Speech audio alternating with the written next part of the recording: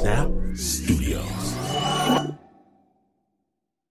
This episode is brought to you by Progressive Insurance. Whether you love true crime or comedy, celebrity interviews or news, you call the shots on what's in your podcast queue, and guess what? Now you can call them on your auto insurance too with the Name Your Price tool from Progressive. It works just the way it sounds. You tell Progressive how much you want to pay for car insurance, and they'll show you coverage options that fit your budget. Get your quote today at Progressive.com to join the over 28 million drivers who trust Progressive. Progressive Casualty Insurance Company and affiliates. Price and coverage match limited by state law. Listener supported. WNYC Studios.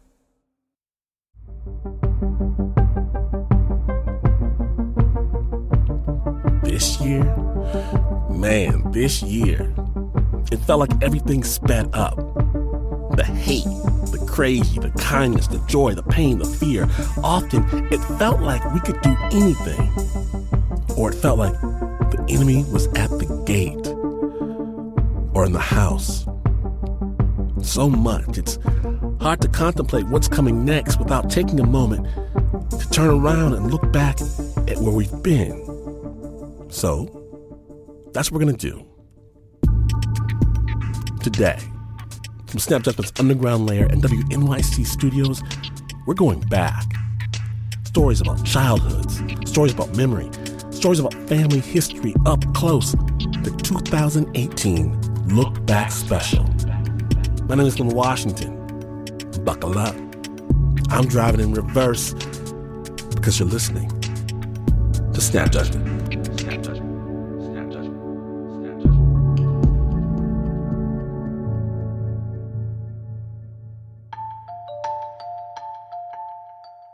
We begin with Norman Olstad, who grew up with a tough guy father who would wake him up at 4 a.m. and drag him through crazy life and death outdoor adventures. But Norman wanted none of that until one fateful day. And Snap Judgment's Davey Kim brings you the story of the moment everything changed. Snap Judgment.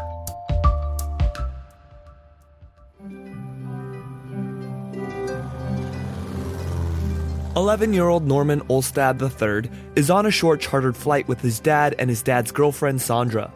They're traveling from Santa Monica Airport in Southern California to Big Bear Mountain. Norman's going to train with the local ski team and pick up a ski slalom championship trophy he won a little while back. You know, we're heading that way, and my dad's reading the sports section, eating an apple, which is his classic morning routine. My dad was in really good spirits because I had won the ski race the day before, which was sort of a payoff for all our hard work. But Norman wasn't excited because, well, he was just burnt out. As far back as Norman can remember, his dad plugged him into every sport imaginable, scooping him out of kindergarten to go surfing or skiing down Black Diamond runs. His dad even gave him a nickname, Boy Wonder, for all the medals he won and his father-son adventures. Most of Norman's friends were kind of jealous. I didn't necessarily think it was cool, actually. I wanted to be on my bicycle, riding around with my friends. I didn't want to be driving for 9 hours to go to a ski race. I didn't want to be getting up at 4 o'clock in the morning to go to hockey practice. I wanted to spend the night at somebody's house, do a sleepover, wake up, watch cartoons. I missed a lot of birthday parties, and so, yeah, I resented that. I would complain. He would just sort of respond with something like, "Geez, Olstad, look at this. We got the snow. We got our skis on. Don't worry about being cold. If you ski a little bit, you'll warm up."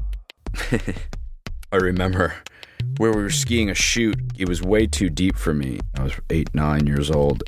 And the sides of the little bowl we were in was like a wall of snow, and I rammed into it, got my head stuck in the snow, and I couldn't breathe. And my dad came, skied up behind me, and pulled me out.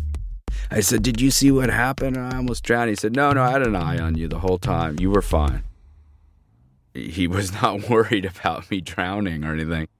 He thought I was just looking for an excuse. He said, "Come on, let's go. Tough it out." I thought that was pushing it too far.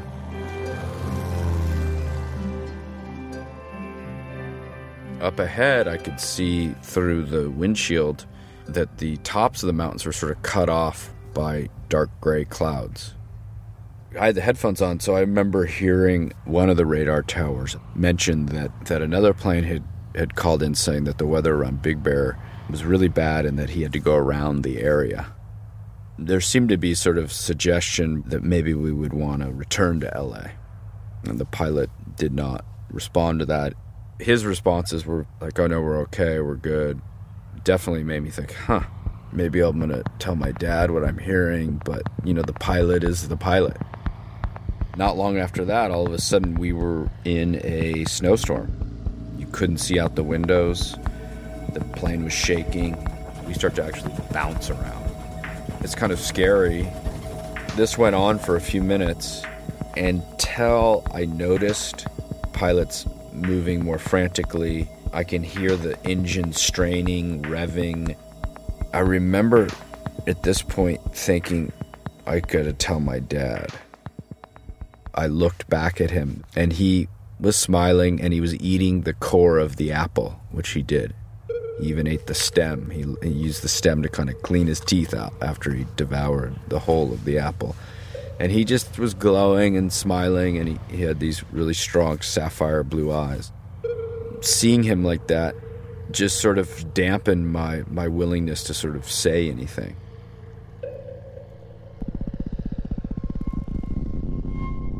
I see through the fog and the snow a tree limb down kind of lower than where we are. And I think, there's no way.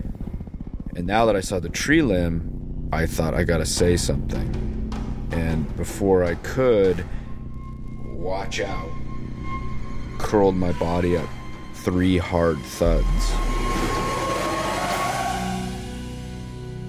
And then I woke up, and I was on the side of a mountain. The Cessna plane was just a couple 100 feet shy of making it over the mountain peak. Instead, it had crashed into the San Gabriel Mountains. Now, it was hanging off a cliff over 8,000 feet in the air. When I woke up the first time, and I look around, there's snow and kind of pieces of metal. Figured it was a dream. I went back to sleep. I woke up the second time. I couldn't breathe because the seatbelt was like choking my stomach. So I remember unlatching the seatbelt and calling out for my father. I didn't hear anything back. It was something I had said before, like when snow went into my mouth and I was choking, he pulled me out. I remember that jarring me a little bit. So I kind of wiggled out of the seat, and the first thing I saw was 2 feet sticking up with shoes on. It was the pilot's legs, and then I saw his head. He was on his back, and the back of his head I could tell had sort of bled out into the snow. Then I knew it was real. I called out for my father again, and that's when Sandra called back. And she was about 10 or 15 feet up the slope, and she was still in her seat, which had sort of torn away from the plane. I crawled up to her, found her, and she had a big wound in her forehead, and within seconds I realized that one of her shoulders had dislocated. It was kind of just hanging down like a broken wing. Sandra was very panicked. She was talking in circles and mumbling. Norman helped Sandra hobble down under the plane wing and made a small shelter. That's when he saw his dad for the first time since the crash. His dad was still buckled to his chair, but was exposed to the freezing air. So Norman plunged his bare hands, van shoes, and knees into the snow and crawled along the mountain edge to where his dad was sitting. Ultimately, he wanted to move his dad into the makeshift shelter with Sandra. I got to him, and he was slumped forward with his head kind of on his knees. I shook him, trying to wake him up, and nothing. But he still felt warm, and that made me think that he had just been knocked out. And I got under him and I pushed, and I got on the side of him and I pulled without sending him down the slope like everything else that moves. I'm this little 11-year-old. I was only 75 pounds, and I didn't have the strength to move his body. I was freezing. My hands were frozen. My toes were frozen. I had no gloves. I had Vans tennis shoes, no ski cap or anything. And I had to get out of there. So I went back to the wing and I got under with Sandra, and we spooned for body heat. We fell asleep. I had another almost dreamlike thing where I had had a conversation with my father a year before this. His truck had gotten caught in mud and we were wandering around looking for help. It was really hot. I remember asking him about what happens when you boil to death. He told me something like, you're thirsty and you're kind of disoriented. And then I said, well, what happens when you freeze to death? And he said, well, you're really cold and then you get tired and you fall asleep and you just don't wake up. Here I am asleep, it's freezing, and I'm conscious of the fact that I have to wake up. So I made myself wake up. I woke Sandra up and I said, we can't sleep. We're freezing to death. At that point, I hear these booming kind of sound that right away sounds like a helicopter to me. I'm excited to hear this helicopter. And so I get out from under the wing, and it's hovering above us, and I start screaming and yelling and waving my arms. Hey, we're here, right here, right here. The helicopter's kind of like bobbing and weaving and dipping, and I'm thinking he sees me, and very excited, I'm screaming and yelling and waving. Suddenly, the helicopter just banks away. At that point, Norman could feel the storm picking up again. But before the angry gray clouds obscured his view over the mountain edge, Norman carefully peered down and saw among some trees, well, he thought he saw a cabin roof. I remember thinking, aha, if nobody comes for us, we got to get to that cabin before dark. I go back and Sandra is asleep again, and I wake her up and I tell her, we're going to freeze to death up here. We can't spend the night up here. And she says, oh no, somebody will come and we can't get down that mountain. And I tell her, look, I'm going. You have to come. Finally got her out of there from under the wing. I broke off some tree limbs and I said, we're going to use these as like little ice axes, and you're going to jam this into the snow. You're going to lay on your stomach and your feet are going to go down first. And I'll be below you, Sandra, and you'll keep your weight on my shoulders. I went back to my father and I told him that I was going to get help for us. We start down the mountain, very, very steep. At this point, you can't really see very far below anymore. At one point, Sandra kind of wandered to my right and had lost contact with me a little bit. She sat up, and I was telling her not to. Simultaneously, she sort of rolled away from me. I would sort of lose grip and start sliding, so she would start sliding. I sort of reached out, sort of leaned over to try to stop her, and she just bowled me right over and just kept sliding away, and she just shooting down the slope and just disappeared into the fog, into the clouds. Boom, she was gone. Norman spent the next hour following the blotchy trail of blood Sandra had left behind in the snow. When he finally found her, she was lying on her back under a cluster of trees. And her eyes were open. And I spoke to her and shook her, but she was dead. It was like I knew she was dead. I broke off all these tree limbs and I tried to pile them on her just so that the snow wouldn't build up right on her and maybe they'd keep her warm. And as I did that, I remember thinking, I'm the one that made her come down the mountain. Felt badly about that. I sort of lost it for a second. I'm exhausted, I'm starving, and I'm basically just going to die right here. I remember sort of like laying on these rocks, hearing my father, "Geez, Olstead, I mean, look at this. We got the snow. Don't worry about being cold. If you ski a little bit, you'll warm up." That's when I realized, geez, if I had skis and I was with my dad, we would just ski down this. I used the 2 sticks I had, and I sat on my butt and let myself slide down the mountain, and I used the sticks to plant in the snow to slow me down, but also to sort of make slalom turns. The inspiration to slalom down on my butt came from all my ski adventures with my father. Slalom race was my forte. In fact, that was the race I had just won the day before. After a while, God, I'd fumble and scrap my way down this mountain. Suddenly I sort of plopped down onto this meadow. It was the first flat ground I'd been on in, at that point, probably 8.5 hours. At that point, I see fresh footprints in the snow, and so I followed them.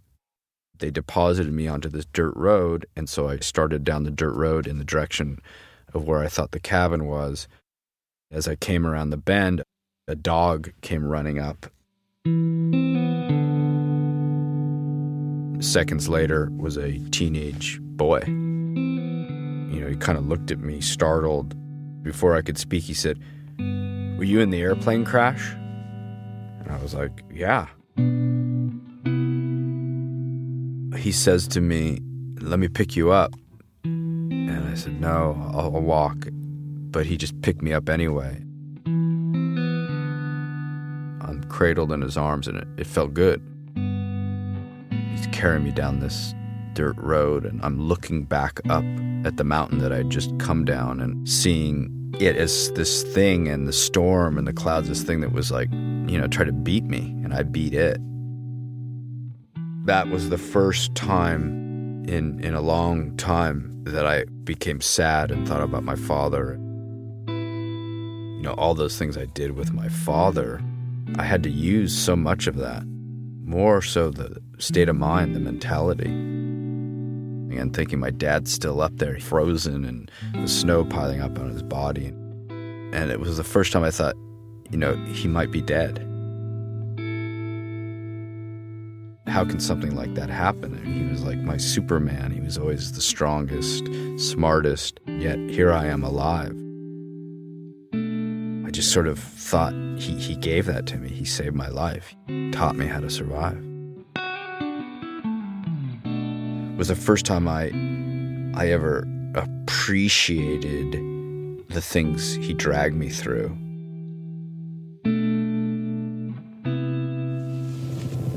The plane, groping through the fog, heading for a ski resort in the mountains above Los Angeles, went down yesterday morning. For hours, helicopters searched for the wreckage and survivors. As it turned out, there was only one, 11-year-old Norman Olstad. I tried to wake my dad up, couldn't get him, or the pilot. And the skin on my hands kept coming off, bleeding really bad. I never gave up. My dad never taught me never to give up or anything.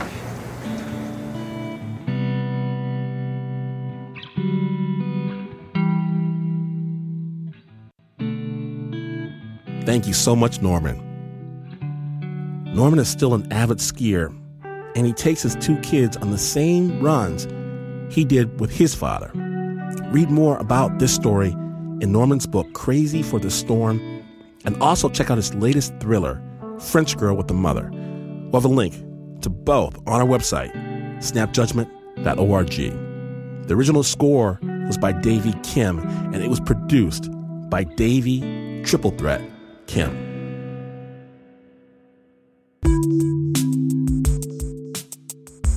With Snap Judgment, the 2018 Look Back special continues. We've got a celebrity sighting. Hasan Minhaj, yes, that Hasan Minhaj, drops it down on the Snap. Stay tuned.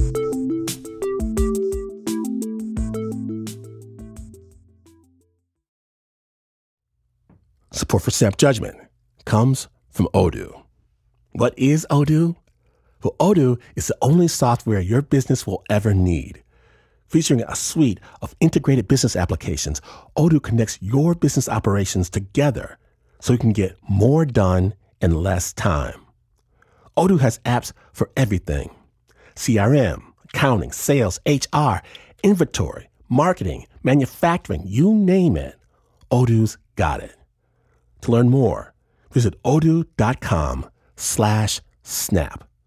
That's odoo.com/snap. Welcome back to Snap Judgment, the Look Back Special. Now for our next story. When Hasan Minhaj was just a kid growing up in the suburbs. All he ever dreamed about was getting the perfect toy. But of course, this is Snap Judgment. So Hasan got something else entirely.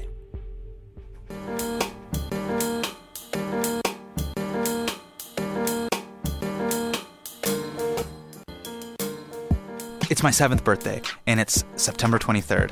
It's a Saturday, and my dad, he wakes me up super early in the morning, and he's like, Hasan, get up. And I was like, okay. He's like, get in the Camry.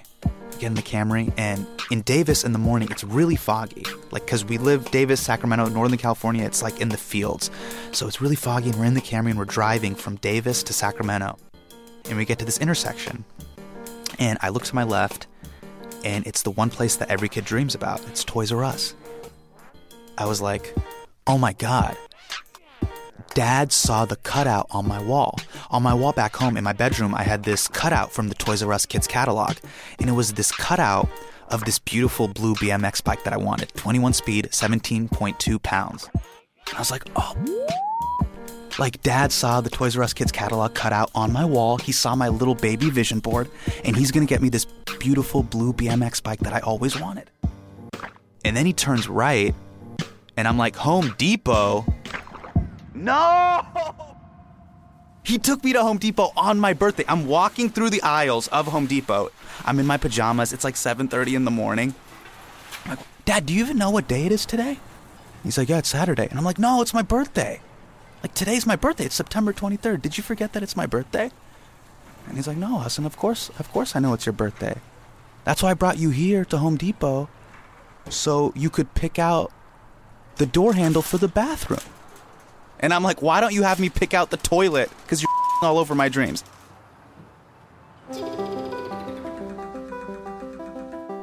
You know, the first 8 years of my life, it's pretty much, me and my dad. And my mom, she's back in India going to med school. She got married to my dad young, so she has to finish up the residency and rotation thing. Now, my mom, conversely, she would come to the States and she would just kill the mom game. It was like being at Disneyland. We were a family. We were all together. She would bring physical gifts. She came to Pioneer Elementary School and brought me a Ghostbusters 1 proton pack. I'm talking about the backpack. I'm talking about the gun. I'm talking about the wheelie thing that catches ghosts. Kids were losing their minds. They're like, what? Hasan's a Ghostbuster? I'm like, yes, I'm a Ghostbuster. It was one of the happiest days of my life. She was really sweet, and she was really into what I was doing, and she wanted me to have fun. But then she'd have to go back to finish her studies in India. I'd be like, Dad, when is she coming back? When is she coming home? And my dad would be like, look, when her visa goes through, we'll be together. We'll be a family again. And I remember the day she came home. It was August 11th, 1993. I'm 8 years old. I was so excited. I run into my room and I put on my Ghostbusters proton pack, and I'm standing there in the living room. And my dad takes one look at me and he's like, Hasan, put on Indian clothes. And I'm like, all right, I'll be an Indian Ghostbuster. That's fine. I'm like wearing like shalwar kameez. I'm this like backpack on. And I'm waiting in the living room. The door opens. And my mom walks in, my dad walks in, and then immediately behind my parents is this little brown girl with a mushroom cut. And she just runs over to me, and she's like, Hasan, bye! And she hugs me, and I'm in full hover hands mode because I have no idea who this person is.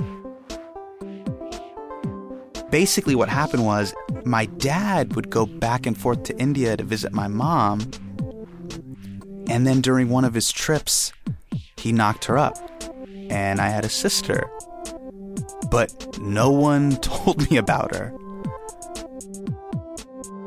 My immediate reaction is like, who is this person? I was supposed to have a mom to myself. I didn't get that. We were supposed to be a family, the three of us. I had a sister. No one told me about her. So my mom took this photo of us, and this is the first photo of me and Aisha together, like brother and sister. Aisha is wearing this like blue jumpsuit. I'm in a all white shalwar kameez. So I'm like white kurta, white pajama bottoms, and I'm hugging her. Her arms are squeezed tight around me, and she's looking at the camera like smiling. She's like, aha, America. And then I'm like hugging her like, I guess this is the way people in movies are supposed to hug. And then the thing that was the worst was they were just like, now go take care of her. And my dad's like, Hassan, why aren't you happy? And I'm like, why am I not happy? Because you brought this girl out like Maury for immigrants. Like you were just like, Hassan, you are the brother. And she just comes out and she's dancing just like, where's my bunk bed? I'm like, who are you? She's like, you don't know me? Yeah, I have no idea who you are. Get out of my room. I didn't sign up for this. You guys did. And my dad's like, Hassan, we're a family. We're all that we have. And we're a family. We're all that we have. He just kept saying that. And I'm like, no, that's on you and mom. I mean, I already had this feeling at school where I wasn't even getting by. Hassan Bhai, Hassan Bhai, Hassan Bhai. Kids are like, what's Hassan Bhai? It's like, how do I explain to Cody? Oh, it's a term of endearment in my culture. It means Hassan brother. And as a kid, all you want to do is fit in. That's all I wanted to do more than anything in the world. And having my sister follow me around on the playground, I'm playing kickball, wall ball, Hassan Bhai. I'm like, get lost. And eventually I just couldn't take it anymore. And so I try to ditch her and I run into the boys' bathroom. She follows me into the boys' bathroom, Hassan Bhai. And eventually I just turn and I snap. I'm just like, hey, you're not my sister. My sister. And she couldn't understand English. But she could get what I was saying. You know, she started crying and all these like tears are going down her little chubby cheeks. And she runs out of the bathroom. And I look at her and I'm like, oh man, she's going to tell dad. And I'm going to get it. But she didn't tell dad. My dad, he had told my mom all these big promises when they had originally gotten married. I'm going to take you to America. We got this. It's going to be like this and that. And all those things didn't exactly go over the way he had planned. He really wanted to make it up to Aisha in a really big way. And so for her 5th birthday, my sister's very first birthday in the United States, he wanted to make it super special. So he brings everybody in the living room and he drags in this big brown box and he hands Aisha a pair of scissors. And he's like, Aisha, come over here. Open the box. She cuts open the box and opens the flaps. And on the right flap, I see Toys R Us. My dad reaches in and pulls out this beautiful blue BMX bike. And I'm staring at this bike, the exact bike that was on the Toys R Us kids catalog cutout in my room. My dad, when he presented the bike to my sister, and he didn't even look over or wink or like smile at me or give me this sort of thing where like, Hassan, maybe one day you'll understand. Nope. He just looked at Aisha and was like, here you go, Aisha. She's looking up at me and she stares at me and she can just tell how mad I am. And she's like, Hassan Bhai, Lona, lo. You know, why don't you take it out for the first ride? And I'll be honest, you know, as an older brother, I felt very entitled to that first ride. She opens the door and she's like, look, Hassan Bhai, just take it for one lap around the cul-de-sac.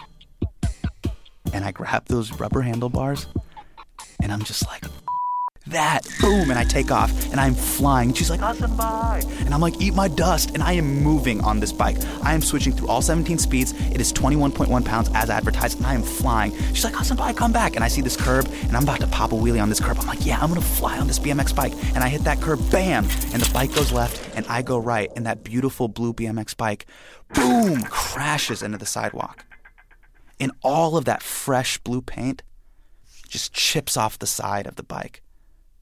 It hadn't even been 20 minutes. And then I can hear the pitter-patter of Aisha's chappals.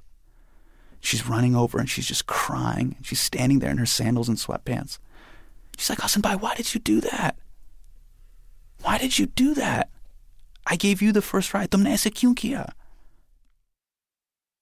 I didn't say I'm sorry. I just remember I fell off the bike and I looked at it and I knew I knew when I saw that paint off the side, I was like, this is messed up. I didn't even say it. I was speechless. I just remember going to her room the following day and being like, Aisha, listen, I'm really, really sorry. And because kids are so honest, she couldn't even lie to me and say it's okay. Because it wasn't. That was the first time where she wasn't thrilled to like follow me around. She didn't follow me around. All of a sudden, this girl who was my shadow doesn't really want to hang out with me. After that moment, the mushroom cut started growing out and she got like hair down to her shoulders. We got older. We had separate rooms. She started learning English so she could speak to other kids at school and make friends. Because before, I kind of represented also like a mediator between Aligarh and America. This is the playground. This is where you play tetherball. This is where we do this. That's the girls' bathroom. This is the boys' bathroom. This is this. This is Sesame Street. I could explain all these things to her. And I could see it the more and more she learned English and started having her own autonomy. And once she started to get her own autonomy, but that meant that she needed Hassan Bai less and less. Did you miss the shadow when you were losing it? Yeah, it sucked. I started to realize it, and I was like, man, like, yeah, I kind of missed that time in our life. Does she look up to you now? I don't know if she looks up to me. I know she calls me every once in a while for advice. And what's crazy is Aisha has always used it as emotional blackmail on me because that blue BMX bike is still in the garage to this day. We were going to what's called like a family dawah. A family dawah means like a family party. I'm late, get in the Camry, close the doors, and she's like, oh my God, Hassan Bai, you are so selfish. I'm like, what are you talking, like, and she's like, really? You're not selfish? She points to the corner of the garage. Garage door opens. And she'll be like, hey, look at the side of the bike. Why is one side of the bike just completely missing paint? Oh yeah, because you crashed it, Hassan Bai. You crashed it when I was a little kid. I mean, yeah, it's a joke now to us, but it's one of those things that she's always had to just remind me of how selfish I am. Of like just from the earliest memories, you always screwed me over, Hassan Bai. Remember.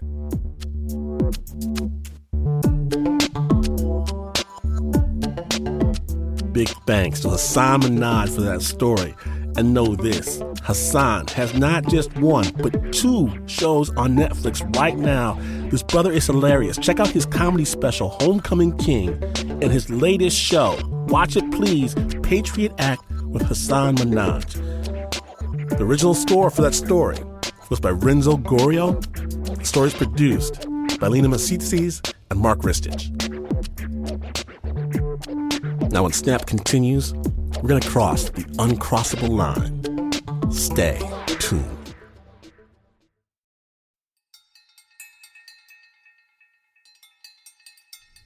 From WNYC Studios and Snap Judgment's Underground Lair, welcome back to our 2018 Look Back Special. My name is Glenn Washington, and for our next story, Mary Kim.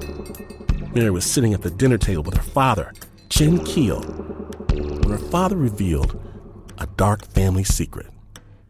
Snap Judgment.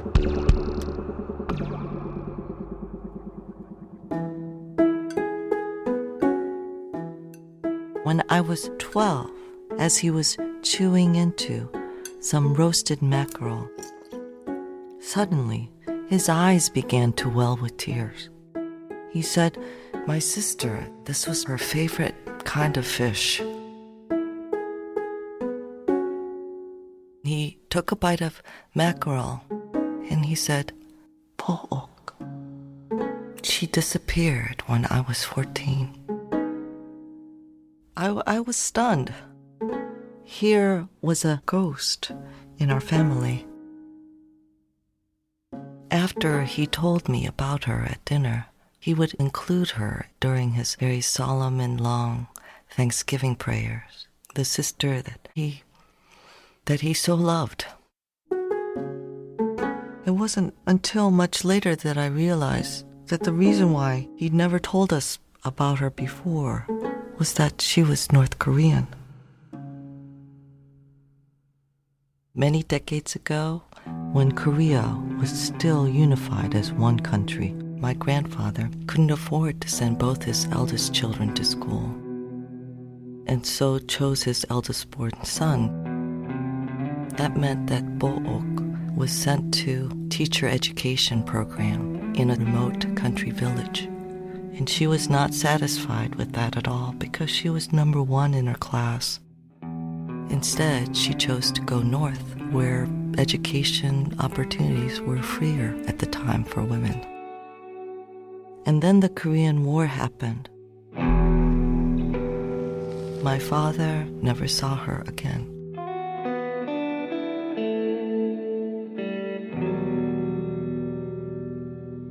Then in 2005, the Red Cross offered my father, Jin-gil, the chance to see his sister, Bo'ok, for the first time in more than 55 years. Not in person, but via webcam. They would set up a video chat like Skype, with North Korea on one side and South on the other. My father took his family members to a cramped hotel room in Seoul in South Korea. In the room was a video camera and a large screen. The family sat down and waited, making nervous conversation. He pulled out his letter. He spent months writing, organizing, and preparing his 6-page letter that recounted everything he ever wanted to say. I had no idea how she might appear. I expected to see a living skeleton because of North Korea's tendency to starve its own people.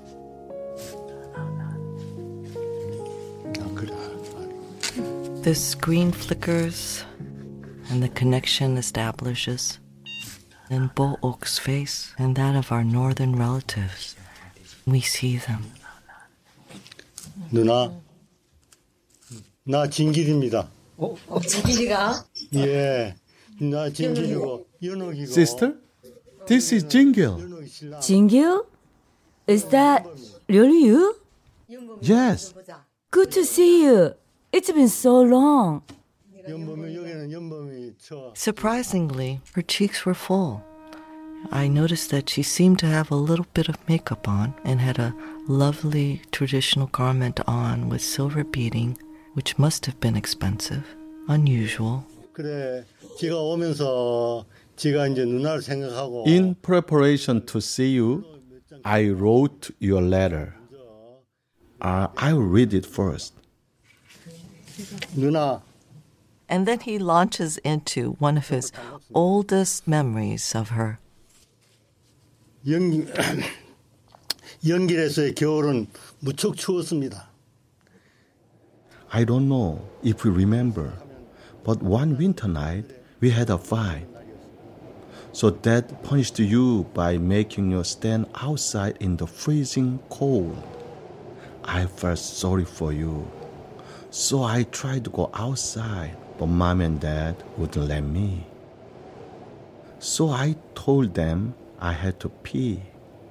I remember how we were freezing together in the cold.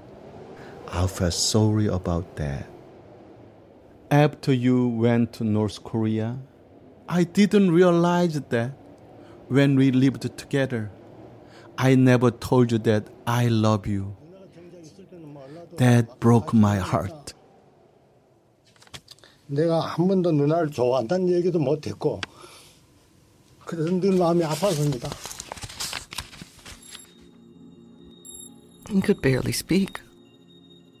My father is not an emotional man. Until I was 18, he never told me that he loved me. On the southern side, of course, our shoulders were shaking. On the northern side, she was amused. It was a kind of slightly mocking, as if, look at what's become of you. That soft southern living. A traditional Korean man would never have said that. My dad noticed that, but kept on reading. But even now, When I see high school students with ponytails in her hair, I am reminded of you. I find myself looking at those kids as if they were you. My memories are frozen at the time we last say goodbye. When you spoke about searching for that ponytailed girl, I understood my father in a way I hadn't before. What it must have been like for him to have 4 daughters, and why he so insisted that we all get the best education we could. He wanted to give me what his own family never gave her. 어머니 아버지가 자꾸 돌아오시겠다고 그렇게 그래가지고. About 20 years after you left, I went to the U.S. I took your mom and dad with me and take care of them. But they keep on wanting me to go back to Korea. Deep down inside, they must have thought you would escape North Korea and return home one day. Mom cried every night. 밤마다 우셨어요, 어머니는. He reveals to her that he has 4 daughters, an only daughter. She jokes, rich in daughters, and everyone laughs. And then she reveals that she herself has 3 daughters and 2 sons. But you need sons, not daughters. You need sons to protect the country and reunite Korea. Soon, my father's grand filibuster ended. Finally, his sister Book was given a chance to speak. 왜 내가 영원히 입대했겠나? 우리가 얼마나 못 살았나? 홍제동 그 산중턱에 살 때. Well, younger brother, let me tell you about my life. I remember we were so dirt poor. She spends the next only 15 minutes to my father's hour and 15 minutes to recount what has occurred in the past 55 years for her. Then the Korean War broke out. The American bastards came to Korea and killed our soldiers in the streets. So I became a volunteer soldier and took care of injured. She started speaking about how the American bombs fell and took her leg. 저걸 통일하고 고향에 가겠다는 내가 다리 부상당한다니까 그 원탁한 그. I was so upset about that. Remember, I used to be fastest runner in school. But then our great leader said, "Don't cry. The American bastards are the problem, not your leg."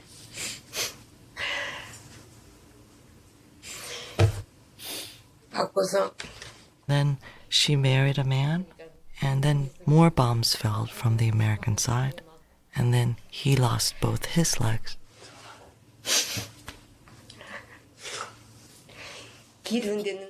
But I made a family to him and gave birth 5 children. You wouldn't be able to imagine what it's like for cripples to raise a family. One time I woke up to find my first son with a severe virus, almost about to die. But my husband and I couldn't run him to the hospital. So our neighbor carried our son on his back like a horse and ran him to the hospital during the middle of the night. When our great leaders heard of our sick son, they ran over to the hospital and told the doctors, "You need to help him survive. You need to help him. Once our nation is unified, he needs to take his parents back to their hometown." I was so moved.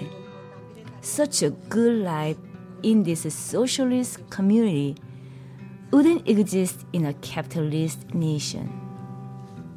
이러한 현상은 아마 자본주의 살지 있을 수 없을 거야. I couldn't tell if she was believing her own words. I looked to her eldest son, and unlike his mother's plump cheeks, his cheeks were cliff-like hollows. I'm only alive today because our great leader's love and support. I got everything in life I ever wanted.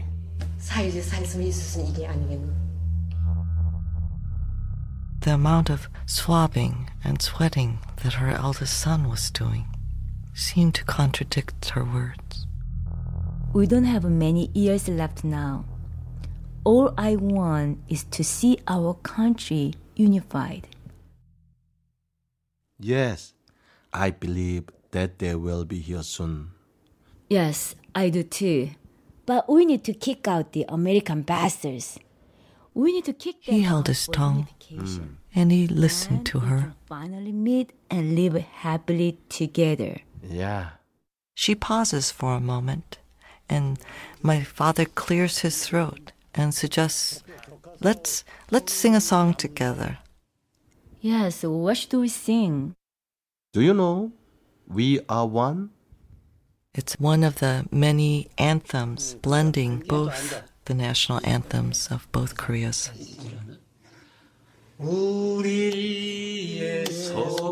Both North Korean and South Korean family members sang together in unison.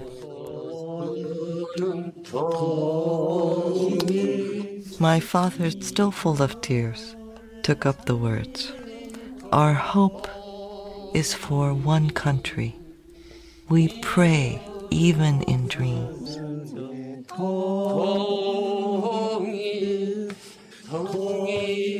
The song began to come to its end.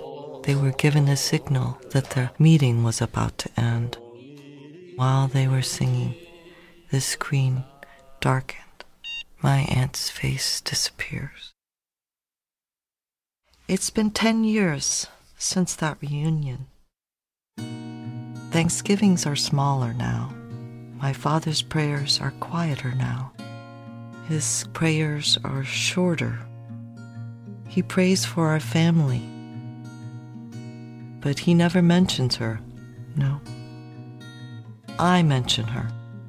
I ask him about whether or not she's still alive. He doesn't say. He lets a pause hang between us. He's very resigned that he will never see her again, that she is dead. It's me who still harbors hope that she's alive. Po ok.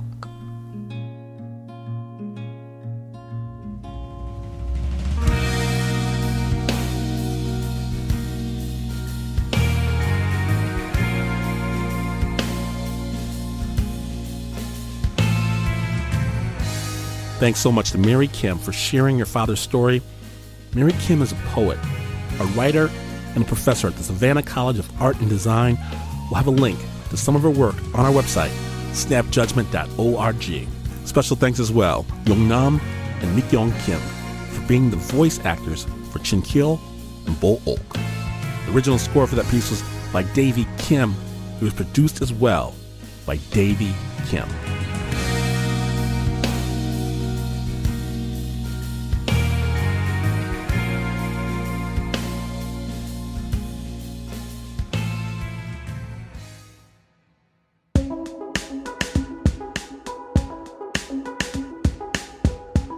It's that time, Snappers. It's that time, and we want to thank you. Thank you so much for a wonderful year, and please know this. All the stories that you've heard for years and years and years are available for your listening pleasure right now on our website, snapjudgment.org. We appreciate your support and know that Snap was produced by the team that likes to mix hot chocolate into our hot chocolate. Please give it up for the Saint Knick-Knack, the Patty Whack himself, Mr. Mark Ristich. Pat Mesiti-Miller did not eat roast reindeer. That is slander. Anna Sussman, she can fit through a chimney. Liz Mack, she can write her own prescriptions. Nancy doesn't trust modern medicine. Lopez. Eliza Smith doesn't trust medicine that's modern. Dizzy Ian wears white. Leon Morimoto performed his own appendectomy with a fork. Renzo Gorio, he still plays Operation. Tilda Cott is a doctor. At least that's what they say at the bar. Shayna Sheely runs the bar at the doctor's office, while Jasmine Aguilera, she thinks chocolate is the best medicine. And even though this is not the news, no way it's the news. In fact, you could leave a pie out to cool, only to discover that you might have put that pie out in your dreams, or in another life, or maybe in a book, but that sticky mess on your hands and face tells an entirely different story. Even then, you would still not be as far away from the news as this is. But this is WNYC.